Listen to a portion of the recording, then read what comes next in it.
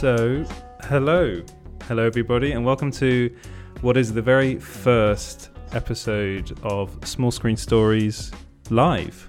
So, it's coming to you live. So, whether you're watching this on Facebook or YouTube, which at the moment are the two areas where I'm trying to stream, again, this is very new. So, please bear with me. There's probably going to be some glitches along the way. You know how it is.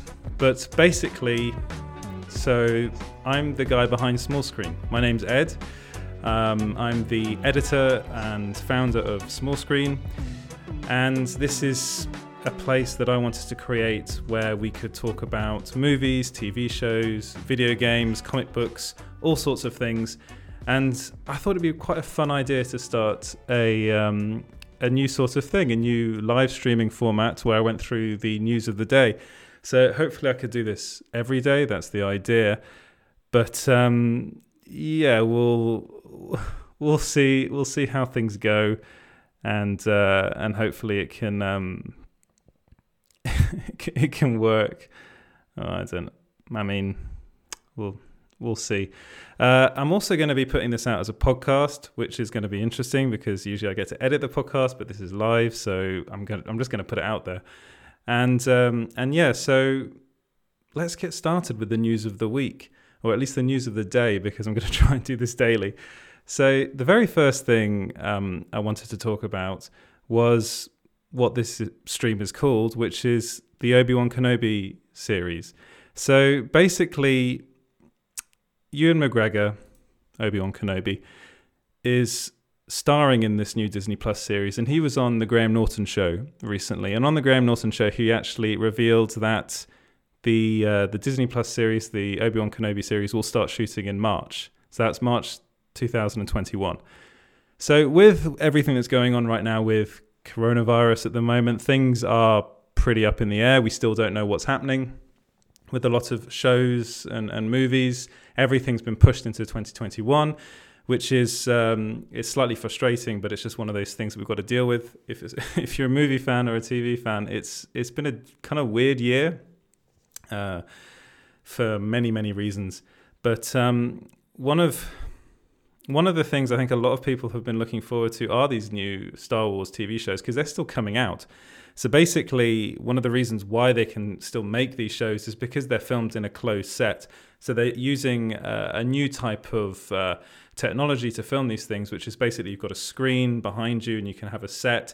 And it looks like you can be in the desert, you can be on the moon, you can be anywhere, you can be on a different planet, and you can still film this all inside. So it makes it a much easier and safer environment to film things in. It also looks incredible. The way these, I mean, if you've seen The Mandalorian season 1, you would not have known that was all filmed just in front of a screen, which is insane. And it's where this technology is going. And the Obi-Wan Kenobi series is going to use the same technology, which is why they're going to start shooting in March, because they can actually make a safe and closed set.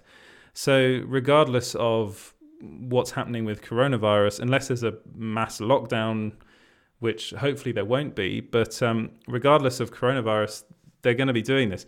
He revealed this on the Graham Norton show, and he just, on that, it was in an interview, and in that interview, he just talks about how excited he was. He said, we start shooting in March, so I'm just going to put up here you go. So yeah, we start shooting in March next year. The fun thing about doing them in the first place when I was much younger was trying to imagine Alec Guinness and how he'd play these streams as a younger guy. It led me to watch a lot of his early work, which I hadn't seen before. Brilliant movies, wonderful films he'd been in, and I just had such a great time studying him in those movies. This time I'll be much closer to him in age, and it will be my challenge to sort of meet him somewhere. It's a great honor to try and pretend to be him. So that's just one of those, he's obviously very, very excited about this. I would be too if I'm Ewan McGregor. It's a massive honor to play Obi-Wan Kenobi in the first place. He's great at it. He was one of the shining lights of the of the prequel movies. And I think a lot of people are excited to see him play it again. Judging by the reaction when it was revealed, a lot of people are very excited to see him play, play Obi-Wan Kenobi. In more Star Wars related news, TV related news, they released today a TV spot of The Mandalorian Season 2, and that featured more of Moff Gideon. So if you're not familiar with Moff Gideon, then you haven't been watching The Mandalorian. If you are, then you'll know that he's played by Giancarlo Esposito of Breaking Bad fame. He's just brilliant at being a villain, and he's the villain of this new TV show. And check out the TV spot for yourselves, but it's a 30-second TV spot, not very long, but in it, we've got a lot of Moff Gideon saying that you've taken something from me, which is, of course, Baby Yoda. Who knows, maybe in Season 2, we're actually going to know what the creature's real name is, so we can stop referring to it as Baby Yoda. I actually did an article about how everyone's been referring to Baby Yoda as a he, but in the series, if you listen carefully, there's one character that seems to know what this creature is, refers to it as a she. So I think it's a female. At least I think so. But that doesn't really matter, to be honest. If you watch the TV spot, it really it put me in the mood to watch Season 2, because I've been looking forward to this ever since the end of Season 1. I didn't think all that much of some of the episodes in Season 1. I thought it was a bit kind of run-of-the-mill stuff, but it was really enjoyable, especially towards the end. The last 2 episodes of The Mandalorian Season 1 were incredible. And I'm really, really excited to see them kind of progress from that. I thought there were some filler episodes. The fact that they release them weekly as well I personally like it, but it also means, it's not very long. It's 30 minutes an episode. So it means if it's not a great episode, then you feel a bit disappointed. And there were some episodes in there that I really did feel were kind of filler. Hopefully Season 2 will kind of be better and have a kind of a tighter story arc, I'm hoping, and each episode will really keep us interested. There's also the fact that you've got Boba Fett coming into Season 2 as well, that's going to be part of it. Ahsoka Tano's meant to be in there. Apparently Rosario Dawson's been cast as Ahsoka Tano, but I haven't heard anything about that ever since. We've got Sasha Banks, who's potentially playing Sabine Wren. If you're familiar with Star Wars Rebels, then you'll know who she is. She's another Mandalorian and a really, really fascinating character. There've also been some rumors about potentially having some other characters from Star Wars Rebels. I'm blanking on the name right now. Ezra Bridger, how did I blank on that name? Is potentially going to be kind of involved in Season 2. And if you've been watching The Haunting of Bly Manor, which I'm going to be talking about in a bit, then you might be quite excited to hear that the one of the actors in The Haunting of Bly Manor, actually the best actor, he plays Owen, the chef. So bear with me when I try and come up with his name, because I've forgotten his name. But he was kind of messing around on Twitter. This was a while ago. It's a couple of weeks ago now. But he was messing around a bit on Twitter and kind of suggested Rahul Kohli. I think I said that right. He is fantastic, but he was messing around on Twitter and suggesting that he was going to be playing Ezra Bridger. And loads of people took that and ran with it, and it kind of caused a massive kind of stir on Twitter, because he then came out and said, actually, guys, I'm not playing Ezra Bridger. And he had the Star Wars Rebels music in the background. He's a fan of all this stuff. He's a massive Star Wars nerd. And to be honest, now that he put his name in the fray, I really can't think of anyone better to play Ezra Bridger than him. If you've watched The Haunting of Bly Manor, then you'll know how incredible he is. And I just want to see more of him, just like a lot more of the guy. I think he's a really talented actor. Sorry, I'm just playing around with my lighting. Right. So what? Let's move on from The Mandalorian. There's a lot of Mandalorian stuff, and actually, let's talk about The Haunting of Bly Manor. So, it's Halloween, which means that you got all the scary stuff coming out now, which is great. I love scary movies. I love scary TV shows. One of the scary TV shows I really, really, really enjoyed I believe it was last year, 2019, was The Haunting of Hill House, which was directed by Mike Flanagan. Maybe it's 2018. I can't remember right now, but he then went on to direct Dr. Sleep, which I wasn't so keen on. But then he kind of came back with The Haunting of Bly Manor, which I think is kind of, it's not as scary, but it's definitely more it's more interesting. It's more intriguing than The Haunting of Hill House was. It's based on a book called The Turn of the Screw by Henry James, which is a really good gothic horror book, and they really kind of captured that vibe in what is The Haunting of season 2. I love this Haunting of series. I think it's a really, really good series because there are so many interesting kind of gothic horror books that they can take and adapt. And then we were told here at Small Screen. We have a couple of people actually. A couple of sources kind of confirmed this, that the third season of the Haunting of franchise is actually going to be an adaptation of The Woman in Black. So if you haven't read The Woman in Black or seen the stage play in London, it's fantastic. It's a book written by Susan Hill. It was actually it's a gothic horror book, but it was actually written relatively recently. So it was written in 1983, and it features. You must be familiar with it because there was a Daniel Radcliffe movie that came out back in 2012.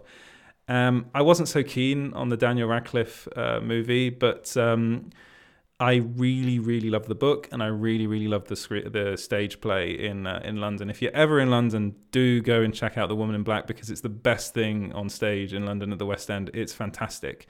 But the book is set, it's kind of set in old England times, and the main character is a lawyer called Arthur Kipps who goes to a house called Eelmarsh House, and he experiences weird things there. He goes there to kind of settle the accounts of the woman that lived there that died. And there's a ghost. There's the Woman in Black in the house. And it's really spooky. It's really good fun. And I think it would make a perfect season 3, especially for all those people who felt that season 2 wasn't quite scary enough, which I know a lot of people have been saying that online. I think the Woman in Black, if they do that, and my sources have told me that it's going to be called The Haunting of Eelmarsh House, which it just sounds perfect. And I ran with it because I really loved the idea, and it was multiple sources that told me. So I just thought, you know what, I'll run with it because it just seems right. And then people have so one source was telling me that it was that Netflix are trying to acquire the rights to the Woman in Black so that they can either make a movie or adapt it into a series. And then another person, just completely unconnected to the first person, told me that it's actually going to be the Woman in Black is going to be season 3 of The Haunting of. So it's going to be called The Haunting of Eelmarsh House.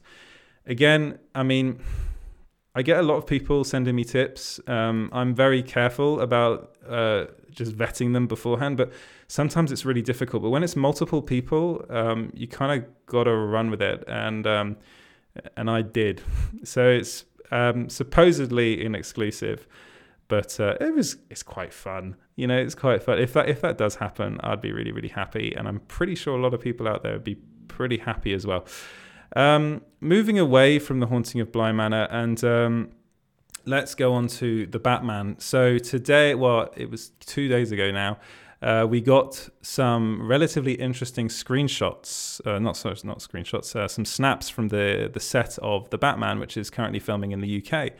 And in those pictures, we got a really good look at basically everybody.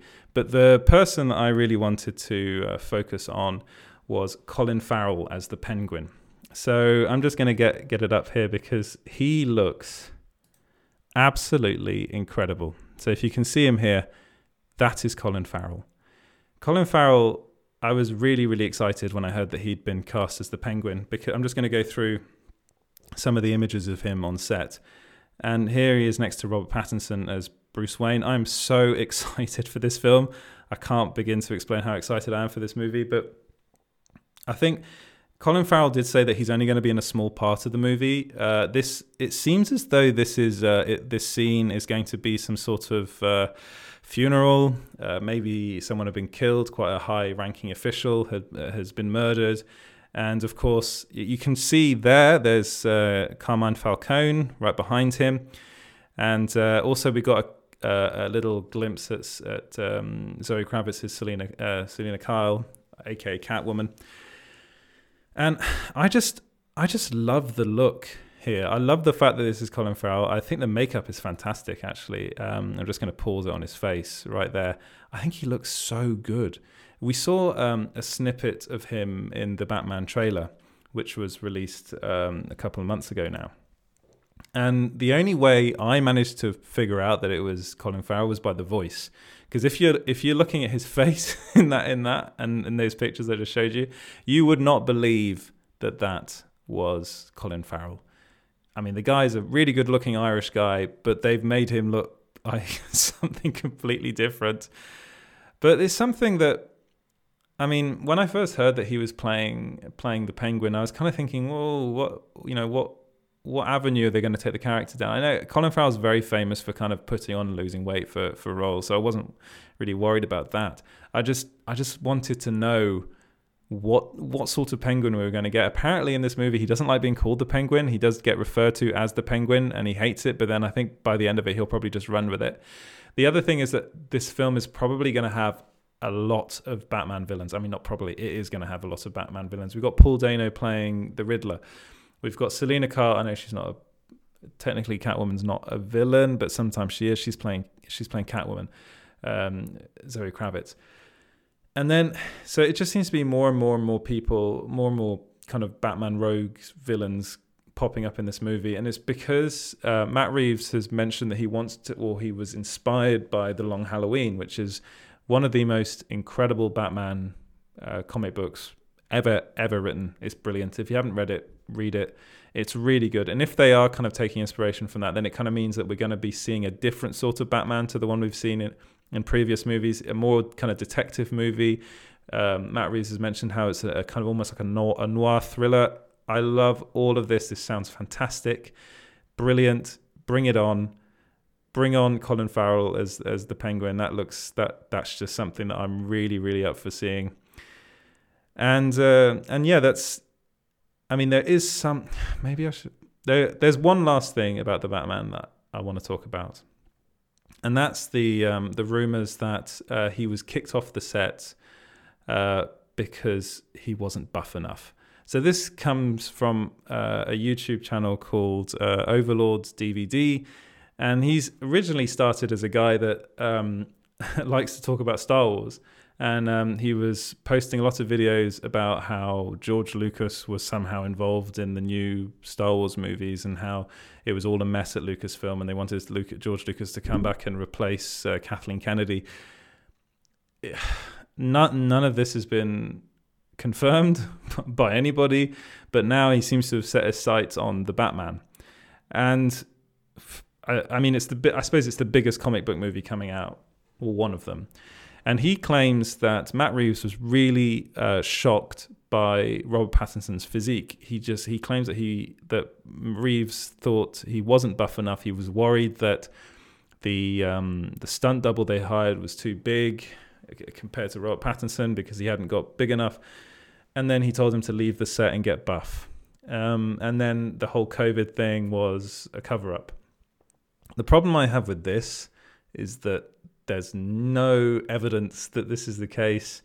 There's also, it doesn't make any sort of sense. It's like, why would they do that? Matt Reeves has already spoken about how this is a very different Batman to the ones that came before. The ones that came before, we had the likes of Ben Affleck and Christian Bale. And they were both, yes, they were like beefy men. They were really big, muscular versions of Batman. But before that, we'd had like George Clooney, we'd had Val Kilmer, we had Michael Keaton.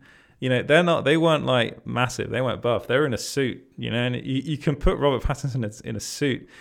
Judging by the trailer, Robert Pattinson looks imposing as Batman. He looks big. Robert Pattinson's a tall guy as well. You know, the height is helpful in that as well. He's probably the tallest actor that's ever played Batman.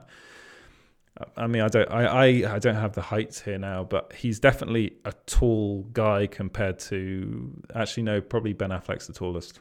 Yeah, Ben Affleck's pretty tall. But regardless, it's something that that I've always sorry, it seems that the stream's going out. It's something that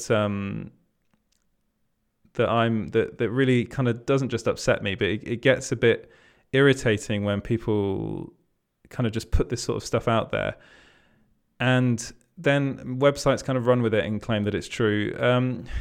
I mean, I suppose it's the game that you play. It's like, it's just one of those things, I suppose. But it's like, let's take a step back and really look at what's being said. And it does get a bit ridiculous after a time. Who knows? Probably is true. I don't think it is. I really hope it's not. And it's just one of those things that I find a bit. It can be quite amusing at times. I will end this stream on a final bit of news, which is it's about Mad Max, the Mad Max prequel. So this is, I think, really exciting. One of the things that came out of the news about the prequel is the fact that we're not going to be seeing Charlize Theron play Furiosa, which is, that's a bit upsetting. But we're getting now Anya Taylor-Joy and Chris Hemsworth and Yahya Abdul-Mateen II in this. They're three fantastic, fantastic actors. So, it's like we're losing Charlize Theron, but we're gaining probably three of the best actors working in Hollywood right now. And according to Variety, Anya Taylor-Joy is going to be playing the younger version of Furiosa. And they also said that the director, George Miller, was thinking of potentially casting Charlize Theron as Furiosa and just de-aging her, but then just decided to go with Anya Taylor-Joy in the end. Obviously, she delivered a fantastic, just was really good in the audition, was fantastic, and they decided to cast her. I mean, I kind of see it when you're looking at Anya Taylor-Joy and you think, you know what, she does look like she'd make a really good Furiosa. So hopefully in this movie we are going to see the beginnings of her character, kind of her origin story, maybe how she lost her arm. And I think it's going to be fun. I love a Mad Max. I loved Mad Max Fury Road. I've basically loved almost every Mad Max film. They're not all fantastic, but they're all good fun. And I think this one's going to be really, really good fun. Bringing Chris Hemsworth in it, that's and Abdul-Mateen II is a fantastic actor. If you watch Watchmen, he's brilliant in that. So that's three really good actors that are going to be kind of front and center of this movie. I don't think there was some speculation that Chris Hemsworth is going to play a younger version of Mad Max, but I'm not sure if that's the case. Who knows? I mean, I think it'd be a bit weird if you have Furiosa kind of meeting Mad Max in a prequel movie, because it wouldn't make sense as far as Fury Road's concerned. But these films they all kind of stand alone, really. And it's just, I think it's going to be one of those films that's just on its own and have the beginnings of Furiosa's kind of how she became the character we kind of came to love in Mad Max Fury Road. Anyway, that will be it for today. Thank you very much for joining. I think there are some issues with the stream, probably on Facebook, but that's just one of those things. You can follow Small Screen everywhere at SmallScreenGB. That's Instagram, Facebook, and Twitter. Like and subscribe if you can. And I will see you again tomorrow. Thanks a lot, guys. Thank you.